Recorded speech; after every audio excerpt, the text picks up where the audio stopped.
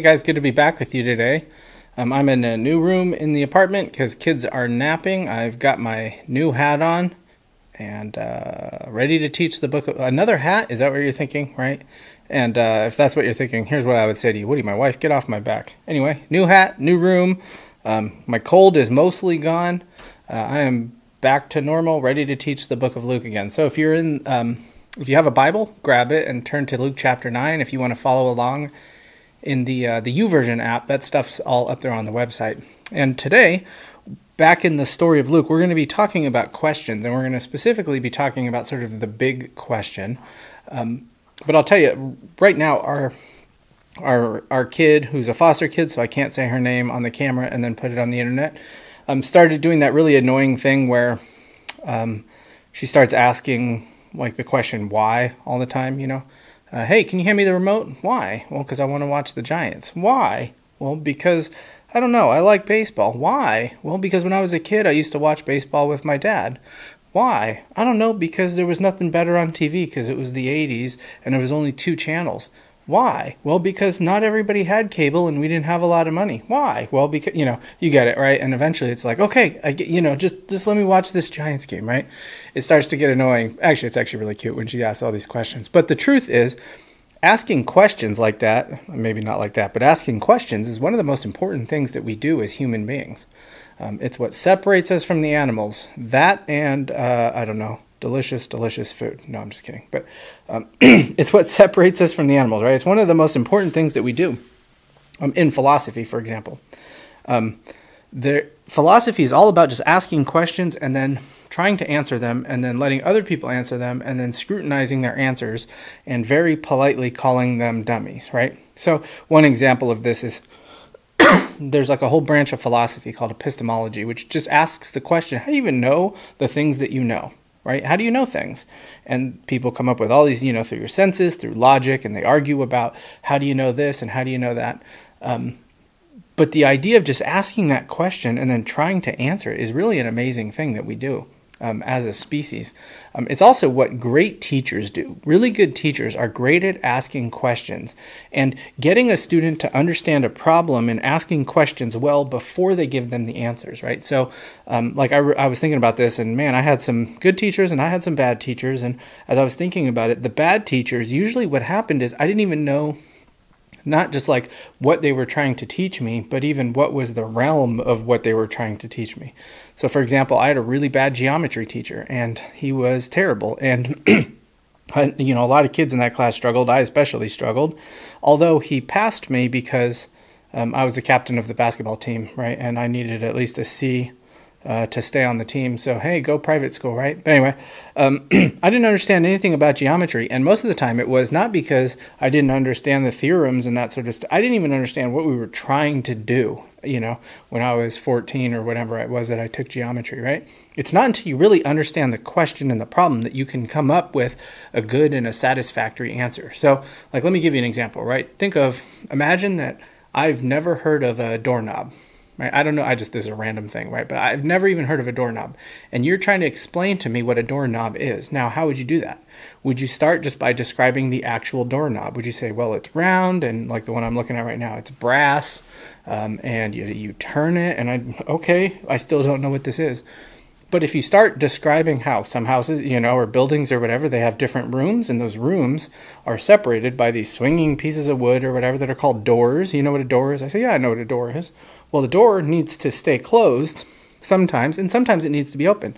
And the doorknob is the little mechanism that you turn. It's round, and sometimes it's brass or whatever.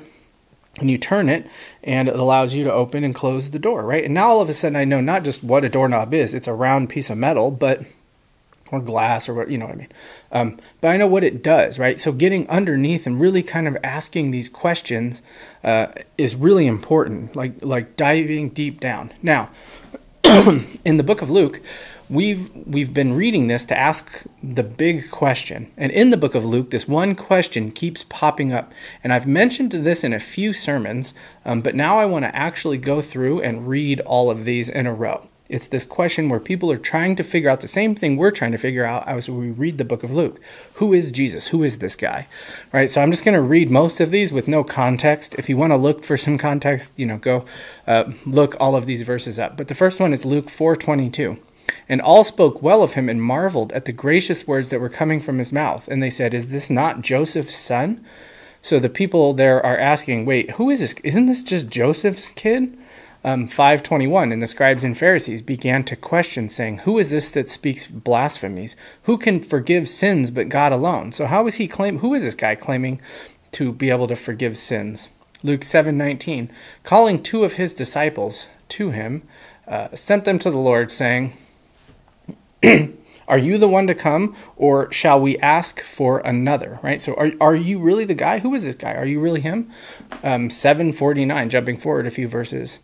Then those who were at the table with him began to say among themselves, "Who is this who even forgives sins?" And in the last chapter, we were in chapter 8, he said to them, "Where is your faith?" And they were afraid and they marveled, saying to one another, "Who then is this that he commands even the winds and the water, and they obey him?" Right? Who is this? He's even commanding the ocean. And then 9:9, what we just read a couple weeks ago, right? Herod said, "John I beheaded, but who is this about whom I hear such things?" And he sought to see him. So all throughout all throughout this gospel, the author is sprinkling in these verses where people are looking at Jesus and they're asking, who is this? But here's the thing, even more important, right, than the question, who is Jesus? There's even another kind of deeper level. There's a scholar in the field of kind of comparative religions. He's like a religious scholar. He's not a Christian, not a believer at all. And he wrote a book called The Religious Man. And in that book, his name is Huston, I think is how you say it, Houston maybe, just spelled funny. I don't know how to say it actually, Smith. He said this in that book: "How many people have provoked the question, not who are you with respect to name and origin and ancestry, but what are you? What order of being do you belong to, and what species do you represent? Not Caesar, certainly, right? Not Napoleon, not even Socrates. Only 2, Jesus and Buddha. When the people carried their puzzlement to the Buddha himself, the answer he gave provided a handle for his entire message. So they asked him, are you a god? No. An angel? No. A saint? No. Then what are you? And Buddha answered, I am awake.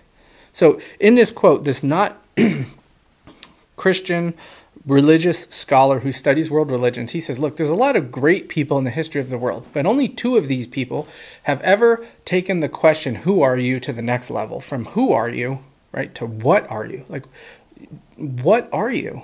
Are you a god? What are you?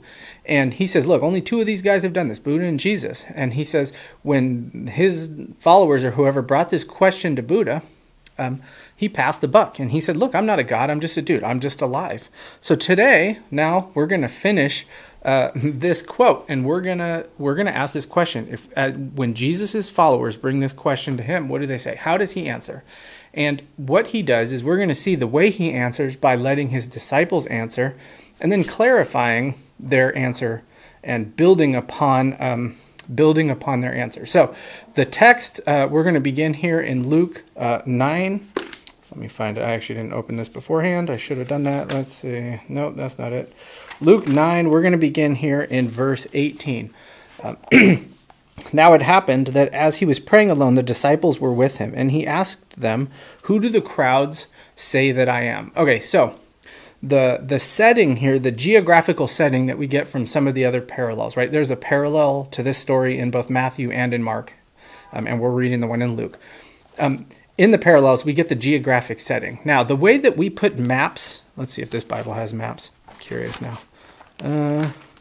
Yep, it does. The way that we put maps in the back of a Bible, in the back of our Bibles, you would think that the key to understanding Scripture is to understanding the geography of where all of these things happened. And a lot of that stuff is neat, but usually it's good to know, but it's not super important for interpreting a text, right? Sometimes it is. In this case, though, the geography actually does add in this this layer to this whole text. So they're further up from the Sea of Galilee, kind of at the north end of the land of Israel, in a little... near a city, just above a city in the mountains. The city is called Caesarea Philippi. And right now, I'll play this video. I think I will. If I don't play the video, I look real stupid now, but I think I have a video. I'll put it right here or something that kind of shows this area while I describe this. Now, I don't have time to get into the whole history of this area, but it's right, this city is at the foot of Mount Hermon, not the Mount Hermon in Santa Cruz, which is one of the happiest places on earth, right? But this is near, at the north end of Jerusalem, near the Old Testament city of Dan. So in the Old Testament, you would read from Dan to Beersheba, right? Which means Dan at the top and Beersheba at the bottom is kind of the extent of the land of Israel. Now, when the kingdom of Israel split, right? When David was king, then Solomon was king, and then Solomon's idiot son Rehoboam got in a big fight with all the people, and the kingdom split into two. And so Rehoboam took some of the part of the south, and another guy named Jeroboam took 10 tribes in most of the northern kingdom. But here's the problem, was all the religious stuff happened in Jerusalem, which was under the control of Rehoboam. And so what this guy Jeroboam did was he set up these false altars and these false idols. And one of those was right up here in this area. And so that sort of began this long history of sort of a pagan religious activity in this area. So there were famous temples here to Baal. There was like the Greek god Pan had a temple here. The city is named Caesarea Philippi, so it was named Caesar basically. The city was named Caesar, which at this time people were worshiping Caesar, you know. And so there was sort of the emperor deification was going on here. Basically, this is a very famous religious area. It's like if I said to you today, if we were talking about Jerusalem, right? One of the first things that pops to your mind is, oh, that's sort of a holy site for the Jews, the Christians, and the Muslims, right? This little city of Jerusalem is this holy area. There's a lot of religious activity here. Or just for one religion, if I was talking to you and I talked about Mecca, you would know exactly what I mean, right? That sort of center of Islam. That's kind of Caesarea Philippi, right? That layer of all this stuff that Jesus is asking these people is happening in this area that's known for this pagan worship and worshiping other gods besides Yahweh. And so that's where Jesus chooses to sit his disciples down and to ask this question. Now, it says there, he was in Caesarea Philippi, and he was here and he was praying alone with his disciples, right? I just want to be alone.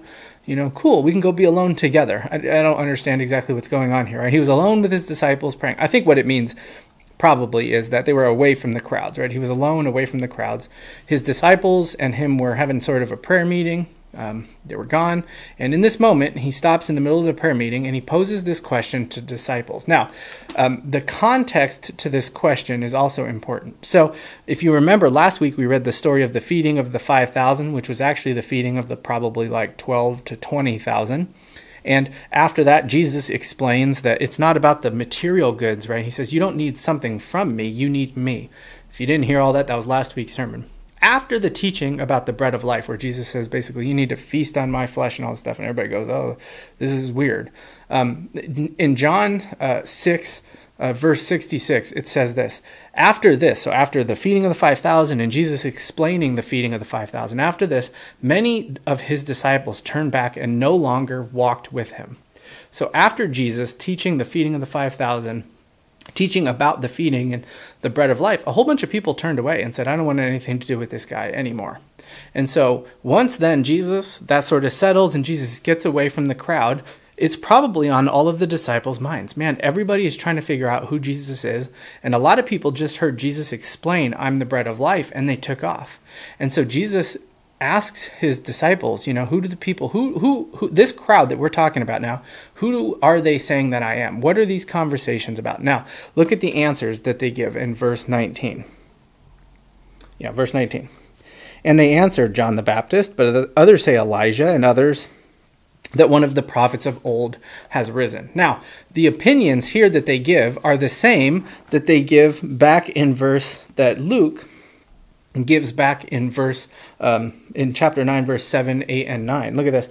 Now, when Herod the Tetrarch heard about all that was happening, and he was perplexed because it was said by some that John had been raised from the dead, by some that Elijah had appeared, and by others that one of the prophets of old had risen. And Herod said, John I beheaded, but who is this about whom I hear such things? And he sought to see him. So these same kind of, three answers. The first option that people are saying is, well, maybe he's John the Baptist. Now, come back from the dead. Now, remember, Herod had already at this point killed John the Baptist because John the Baptist spoke out against Herod's sin in sort of his adulterous marriage with his brother's wife. We talked all about that a few weeks ago. So some people thought that maybe John's spirit or something came back. Maybe John came back from the dead as Jesus. I don't completely understand what's going on because John and Jesus were around at the same time. They were even related. They were distantly related, but they were related. John baptized Jesus. I think a lot of what's going on here is, remember, there's no CNN. People don't see Jesus and John at the same time. If you weren't there when Jesus, I don't know. Like, people are confused and they're thinking, well, both these guys are preaching about the kingdom of God and repentance. Maybe Jesus is John come back from the dead somehow. The second option is Elijah. So at the end of the book, at the end of the Old Testament, there's this verse in Malachi 5:4 that says, 4:5. A little Sid lexic there. Behold, I will send you Elijah the prophet before the great and awesome day of the Lord comes. So as the Old Testament is closed, God promises, yes, I'm going to send Elijah, and then the great day of the Lord and the Messiah and all that stuff is coming. So they thought, well, maybe Jesus is Elijah come back from the dead, fulfilling this prophecy. And what we know is it didn't mean Elijah would come back from the dead. What it meant was that somebody just like Elijah would come, and that somebody was John the Baptist. So, in part of one of the other Gospels, they sort of explain that really well. So, that's not the answer. The other answer people give, well, maybe one of the other prophets, right? Prophets like Moses and Isaiah and Jeremiah. One of the other parallels here actually names Jeremiah. These guys were like the giants of the faith. And now here's this Jewish rabbi. He's doing all these amazing things. Clearly, he's sent by God. Maybe he's like one of these Old Testament prophets come back from the dead. Now, none of those are the right answer to this question. The crowd doesn't get it right. And the same thing kind of happens today, right? If you were to go around and poll people and you were just to ask them, hey, I'm a follower of Jesus, blah, blah, blah, whatever. I'm curious, who do you think Jesus really is? Be honest with me. Who do you think Jesus is? You're going to get a couple of answers. The first answers you're going to get is he never really existed. I had some great quotes and stuff I'm not going to read here. There's a lot of scholarship that basically tries to say, well, Jesus never existed. And a lot of it is hogwash because there's some serious, I never thought I'd say hogwash in a sermon, right? Anyway, there's a lot of serious scholarship that can prove outside of the Bible that Jesus existed. So, but some people will say, no, he was like a legend that grew. The time frame, it all doesn't really make sense, but that's one answer people give. Another answer that some scholars will give will say, I don't know, he was probably a guy, but it's impossible at this point because of all the layers of religious activity to really know who he was. Some people will say, well, he wasn't God or anything, but he was a good guy. He was a moral teacher. Related to that answer, you'll probably hear, well, he was a moral example, right? So not only should we do the stuff he taught, but we should do the stuff that he did. I really like that golden rule kind of stuff. Another answer is that, kind of like he was a failed Messiah whose legend grew. And what was it that I was just watching? Oh, we're watching a documentary about the Heaven's Gate cult. And they had a religious scholar in there basically saying that nobody in Christianity expected Jesus to die. So when it did, the whole religion had to pivot. So he was this, even though he was dead, you had to make up this story about the resurrection. You might hear that. Some people will say, well, I don't know who he is. But anyway, there's a lot of these kind of answers. Same thing with the crowd. Bunch of wrong answers about who Jesus is. Now, so look what Jesus does in verse 20. He sort of really narrows it home. He says, then he said to them, but who do you say that I am? And Peter answered, the Christ of God. So now Jesus hammers it home. You've seen me up close. I've taught you. Peter, I healed your mother-in-law. You've seen me heal great crowds. You've seen me bring people back from the dead. You were at the feeding of the 5,000. You've watched me pray. You've seen me walk on water. You've seen me calm the storms. You had that great catch of fish. You've seen all of this stuff, right? And with all of that info, who do you think that I am? Now, there's some context here, again, from the book of John. At the end in that same section, at the end of where Jesus is teaching about the bread of life, where Peter stands up and which actually chronologically probably happened just a few days before this story. So in John chapter 6, where Peter acts as the spokesman for the disciples again, Jesus said to the 12, do you want to go away as well? So everybody else just left. And Jesus asked, do you guys want to go with him? And verse 68, Simon Peter answered him, Lord, to whom shall we go? You have the words of eternal life, and we have believed and have come to know," and here's the key, "that you are the Holy One of God." So it's a very similar answer. And again, Peter acts as a spokesman for the entire group, and he answers Jesus' question. And here he says, "You're the Holy One of God." They get by a couple of days. They go up to this really religious area, and they're in this place where all this pagan worship is happening. And Jesus asks them, "Who do the crowd say that I am?" And they start to give some answers. And Jesus asks them again, "Okay, but who do you think that I am? Who do you say that I am?" And Peter's answer in Luke is the Christ of God. He answers a little bit different in some of the other Gospels. In Matthew, he says, "You are the Christ, the Son of the living God." In Mark, he says, and he asked him, "But who do you say that I am?" And Peter answered him, "You are the Christ." So remember, a lot of these quotations and stuff originally happened in Aramaic. And all these gospel writers then are translating them from Aramaic to Greek. And there's no way to translate without sort of paraphrasing. There's almost no way to one-for-one translate. But when you put it all together, you can really see, Matthew's answer is pretty good, right? You are the, I just messed up my notes. You are the Christ, the Son of the living God, right? He's answering by saying basically, you are the Christ, the Son of God. Now, you're the promised, you're the promised King of David, right, in the Davidic line. Now, when we hear the word Christ, we always just gloss right over that, and we assume everybody knows what it means. But what does that mean? Is it Jesus' last name? What do people say when they're swearing? Jesus H. Christ, or what, something like that. Like, is that his name? No, it's not his last name. Christ is the Greek word for the Hebrew word Messiah. And the word Messiah, what it means is the anointed one. Now, anointing was the pouring on of like a big thing of oil on somebody's head in the Old Testament. That was kind of like, when we knight somebody in England, not we, but when the queen knights somebody, she puts the sword. It's just a symbolic sort of thing. Here in America, we pin medals on people. It was a way to set them apart, right? So this anointing happened basically with three different groups of people. The first was prophets were anointed, and they were the people who would speak for God, God's mouthpiece. The priests were anointed, and they represented the people. They were the go-between with the people of God and God himself. And then kings who would rule the people on God's behalf were also anointed. And most of the anointing in the Old Testament talks about these kings.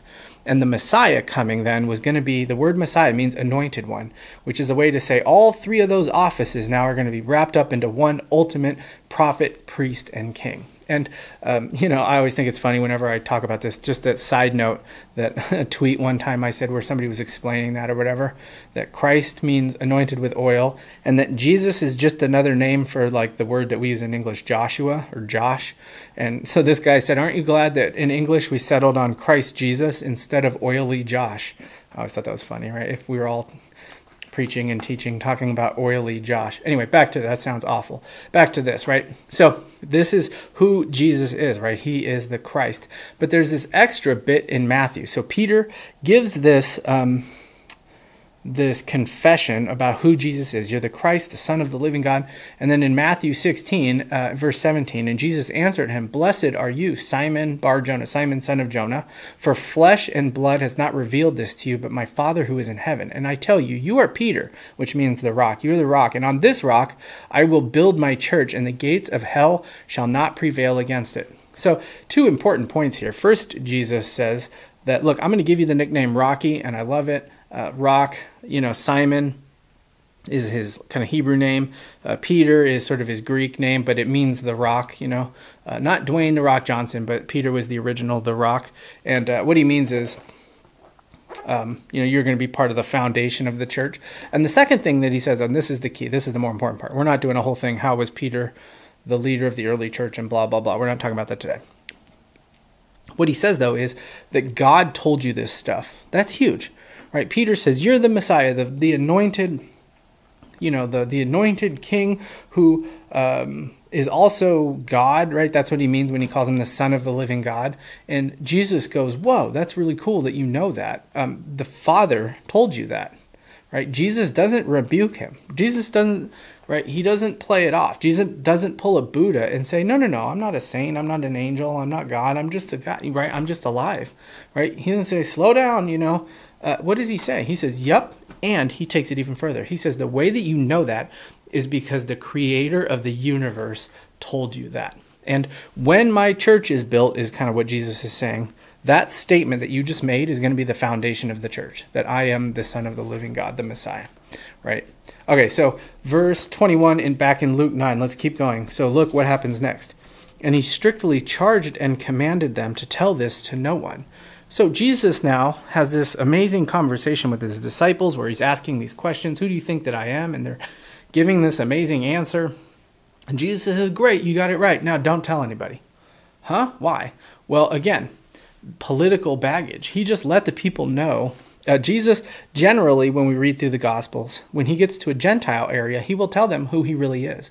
When he's in the Jewish areas, he kind of calms it down. He reins it back in. Why? Because the Messiah that the people of Israel were expecting was a political leader. And so they were expecting somebody to come in and kick out the Romans and all that stuff. And so Jesus sort of really tries to rein in and pull back that narrative. And what he does in this next verse here, our last verse today, is he takes their expectations of what a Messiah should be and he flips it completely on his head. So look at verse 22.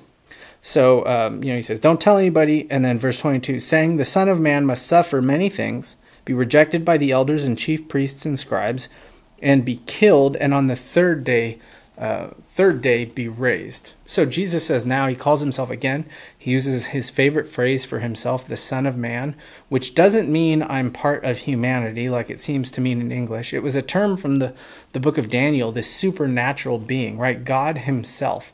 And so what happens to God? The Son of Man, this grand being, what happens? It's so counterintuitive. He's going to suffer. He's going to suffer and he's going to die. Now, try to, again, like I always say, I say this a lot, this phrase, but try to put yourself in the story, right? Imagine for a second that you're Peter and you grew up every Sabbath going to the synagogue and hearing the Old Testament, a few passages read and then explained. And, you live in a land where Rome rules with an iron fist and tax collectors like Matthew are ripping off your family, and over and over and over again, your entire life, you grow up as a part of this oppressed people, and you hear everybody that raised you teaching you that someday there is coming a king, and this king is going to be just like King David that we read about in the book of Samuel and in the book of Chronicles and all that. And this guy, King David, he's going to come along and he's going to restore the glory of Israel. He's going to restore the kingdom of Israel. And so for your whole life, you're looking at Rome and you're feeling helpless, but there's one spot that you have hope, is that there's this Messiah. He's coming. He's going to put things right, and he's going to kick out the Romans. And so day after day after day, this is where your hope comes from, and this is what you believe.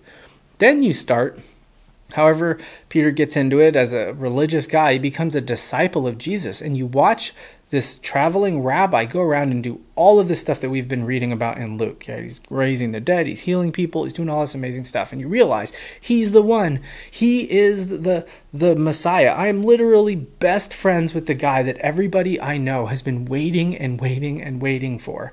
And he's told me not to tell everybody yet, but I know that it's him. And then one day, he flat out just asks you to your face, hey, Pete, who do you think that I am? Right? Or Simon, he would have called him right at that point. Who do you think that I am? And you're the Messiah. You are the promised one, the one who brings us hope. And then Jesus says, Peter, you're so right. You are so right. And God has revealed this to you.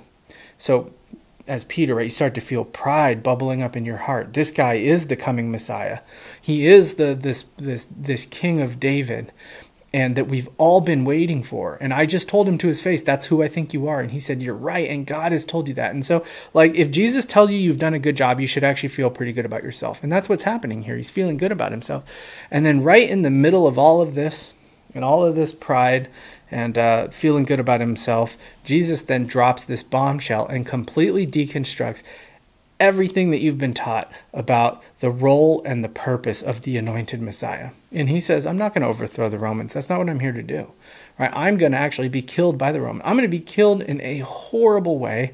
I'm going to suffer immensely. And then on the third day, I'm going to rise from the dead. What? Right? Now, as Peter, you would just be like completely confused. When I was a kid, like most kids, right? I watched Mr. Rogers, and there was an episode of Mr. Rogers that has scarred me for life. And it was where and I don't even know if it was an episode of Mr. Rogers or if it was something else that I was watching, like Good Morning America or something. But somewhere I saw something where Mr. Rogers explained how TV shows work. And he showed behind the scenes of the puppets and how he had his hand in the puppets. And he zoomed out and showed that it wasn't really his house. It was just a TV set. And as a kid, I remember seeing this and being just like, what? Everything that I know is a lie, and Mr. Rogers is a fraud and a crook. And if I ever see him in the street, I'm going to punch him in his stupid mouth. Right? I was pretty upset. I remember just like it was absolutely devastating because there was this whole world that I thought I knew with Mr. Rogers and that little train and the puppets and, the postman and taking where he comes in and he takes his shoes off and the whole thing. Right? Everything that I knew. And it turns out Mr. Rogers was just a liar and a con man, right? As far as I was concerned. What Peter was experiencing was very similar, except 1,000 times worse, infinitely more devastating. Jesus was breaking down everything that he thought he knew about the way the world works, about the role of God in the world, about the role of the coming Messiah. And Peter probably thought at some point as he's thinking about this, he's daydreaming about the future, just like all of us do. And he's thinking, man, when Jesus raises an army at some point and he does all this amazing stuff, there's going to be these miracles and we're going to actually have these battles with the Romans and we're going to defeat the Romans and we're going to set up this new kingdom just like in the Old Testament. And when that happens, man, I bet I'm going to be the chancellor or something, right? I'm going to have some sort of a high up role in this anti-Roman government. I'm going to be a pretty important person in the land of Israel when Rome gets the boot. And he probably had this whole fantasy, this whole idea about Jesus as the Messiah, and he thought he knew what that meant for him. No more fishing, right? I'm going to live in a palace and all this stuff. And I'm guessing that a lot of that really was in his mind at this point. When he answered that question, you're the Messiah, the Son of the living God, right? And this was a massive moment for Peter in his life and for the life of all of these disciples. And I bet that these disciples kind of huddled up for a minute and just in complete and utter shock and then talked, does Jesus really know what he's doing? So again, they elect Peter. And Peter, I'm guessing they elect Peter, he goes and he talks to Jesus. Now, this is a lot to take in, and Peter's just completely fallen apart here. And there's a section that's not in Luke, it's in Matthew, where Peter took him aside and began to rebuke him. Far be it from you, Lord, this shall never happen to you. So, Lord, you're going to be the promised king who kicks out the Romans, this political leader. You can't die. This is never going to happen. But Jesus, he turned and he said to Peter, get behind me, Satan. You are a hindrance to me, for you are not setting your mind on the things of God, but on the things of man. Peter, it says, took him aside and began to rebuke him. Jesus, you just said you think he's the Son of God. You just said he's the Messiah. But now he's not your kind of Messiah. He's not your kind of Son of God. So you're going to pull him aside and you're going to rebuke him. Remember, in our culture, rebuking a teacher or calling out like every day I watch TV and I watch baseball or basketball or whatever. And there's the authority in a basketball game is a referee or an umpire in a baseball game or whatever. And every day, what do? I sit there and I yell at my TV for these 3 blind mice who are trying to ump this baseball game. And the people on the field do the same thing, right? They scream and they yell at these umpires. And actually in high school, I once threw a baseball glove at an umpire and I got kicked out of the game. Anyway, we have no we have no respect for kind of authority figures around. In the ancient world, it was completely the opposite. You would never talk back to an authority. You would never talk back to a teacher. And this is exactly what Peter is doing here. And it would be absolutely shocking. This is like Wesley Crusher yelling at Captain Picard. Guys, stuff like this did not happen. And you can see then how disoriented by Jesus' his explanation of what a Messiah is going to be. You can see how disoriented these disciples were. Jesus must be wrong. Think of the pride and the arrogance to spend all this time with Jesus on earth, watch him do all of these things, and then go up to him and say, hey, dude, I think you're wrong about the big question. Peter confronts him, and Jesus' answer, get behind me, Satan. Right? A minute ago, you were answering my questions in the power of God, and then it's not exactly what you wanted, and now you're sort of acting in the power of Satan. Because I've clarified what Messiah means, all of a sudden now you've abandoned God's word and replaced it with your own. You've replaced Scripture with your own sort of cultural baggage, and Peter should have known better, right? I don't have time to do it now, but if you go back and you read like chapters like Isaiah 53, right? He's pierced for our transgressions, right? Crushed for our iniquities. That whole chapter is about the Messiah and how the Messiah would suffer. And these Jewish folks at this time had come up with all these fancy interpretations why that doesn't mean what it actually means, right?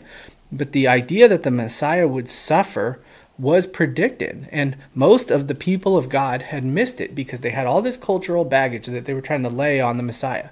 And they were starting by asking the wrong question. They were starting with this question: how can God restore the earthly kingdom of Israel? Right? How can God take us back to the days of Solomon? How can he get rid of these oppressive Romans? And then what they did with the wrong question was they took the Scripture and they started to ask the Scripture, how do you answer my wrong question?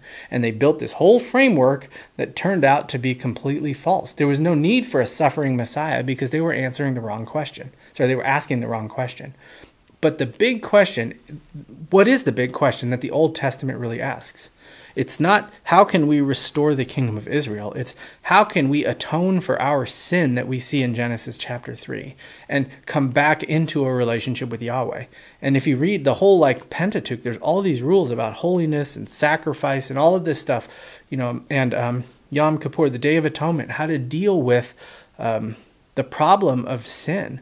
And back in verse 22, Jesus actually says this: the Son of Man must suffer. Not he's going to, but he must, right? Because he had to die, right? He had to suffer because that's the way out of our problem of sin and our separation from God, right? Take the New City Catechism that we use a lot, and I love it.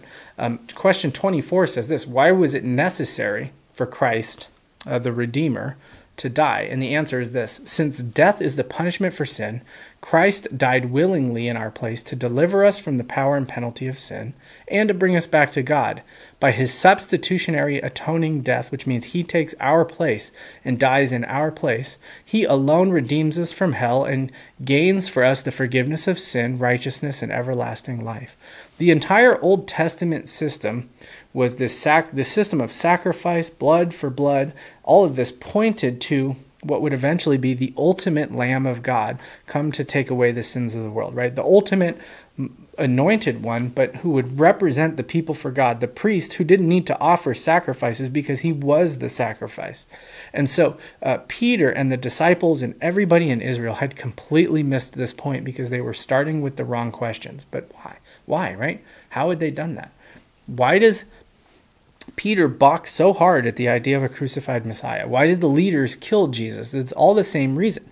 Our sinfulness and our brokenness at its root is just really terrible selfishness, right? In Eden, what we did was we told God, I don't want you to be in charge. I want to be in charge.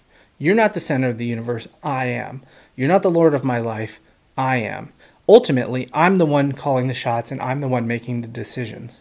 And that same selfishness, it puffs up and it swells up within us and in our own minds and our hearts, and it refuses. It causes us to refuse to let God be who he really is.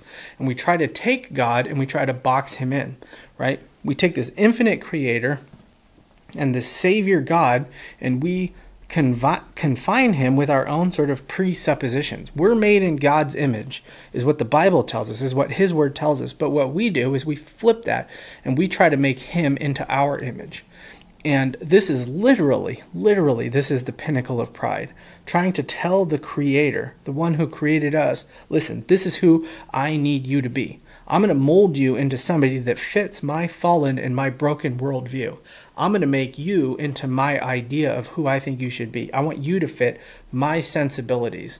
And this is a man-centered gospel where we are at the middle and we are at the center. And so even if you take that idea of man at the center and you fluff it up with a lot of fancy religious language, it's all the same thing, right? It's all fallenness and brokenness. And there are a million forms of it, but it all boils down to the same thing. I need God to be who I want him to be. I need him not to offend me. I need him to conform to my word. I need him to conform to my ideas. So what do we do then, right? Well, when God came down, and when he came down to sort of fix us and solve this problem, he didn't come down in a way that any of us would have expected, right? He's not the Messiah that the people of God at this time were expecting. He's not the political king who gives Rome the boot and restores the independence of Israel. He's not the prosperity gospel God who just gives you whatever you want and takes care of all of your problems, right? He's the suffering servant from Isaiah 53. He is the Lamb of God. C.S. Lewis, when talking about some of this, he said this, the 20th century British author. He said this: reality, in fact, is usually something that you could not have guessed.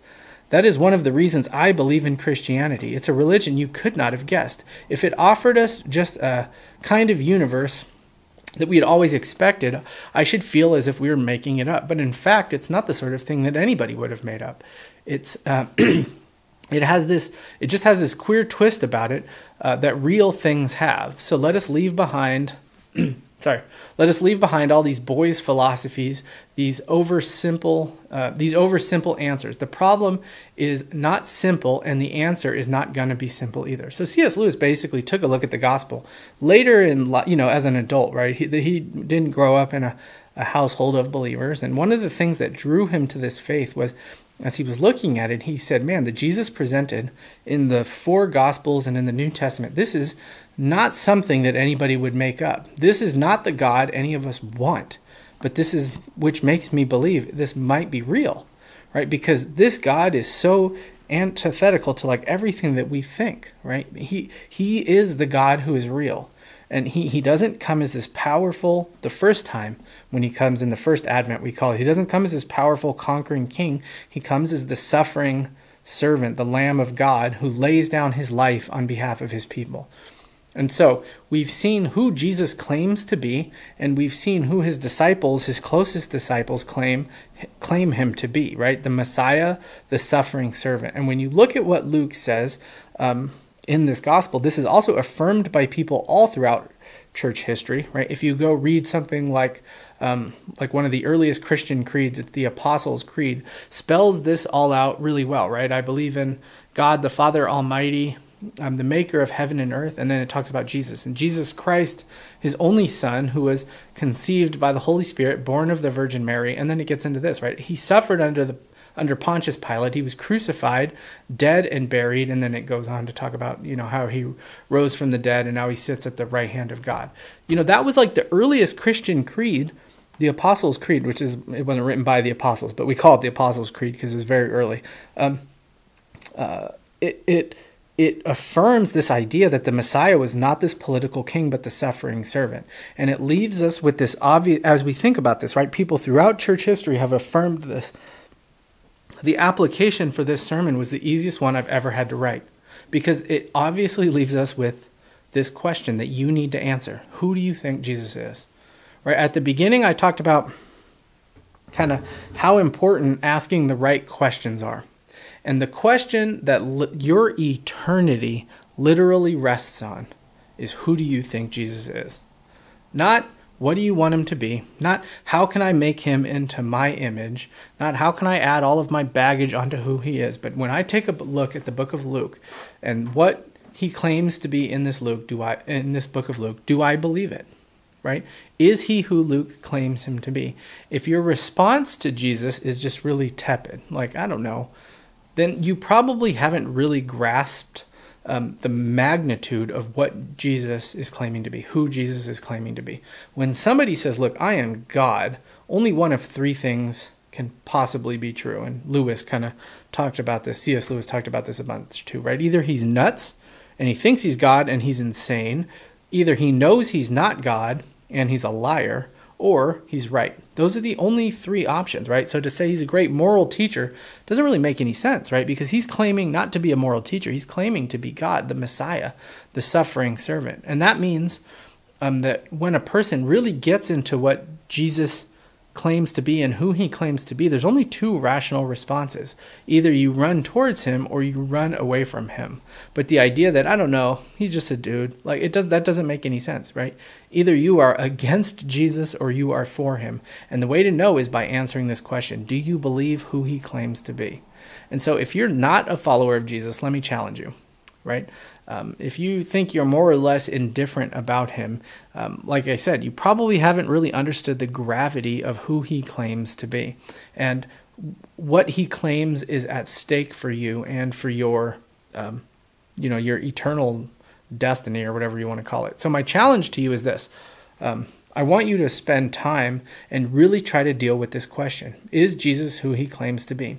And if he is, then you run to him and you surrender your entire life to him, every single part. Because if he is who he claims to be, then he's God and he deserves it. But most of us here are probably already believers, already followers of Jesus. So what does this mean for us? Well, it means that Jesus isn't the political Messiah who kicks out Rome, right? He's the suffering servant of Isaiah. He's the king who was raised up, but not like on a throne. He was raised up on a cross. And then he was resurrected on the third day. And this has a massive impact on our self-centered worldview, right? It has this, what it does is it kills the pride within us, because now we're not the center, he is.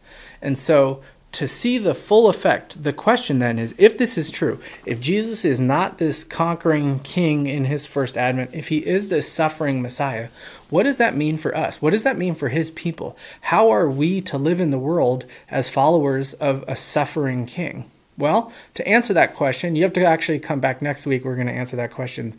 So I'll see you next week at 10:30 or whatever time you watch this stuff, right? Same bat time, same bat channel. Because what does this actually mean for us is what Jesus gets into in the next passage. All right, let's pray.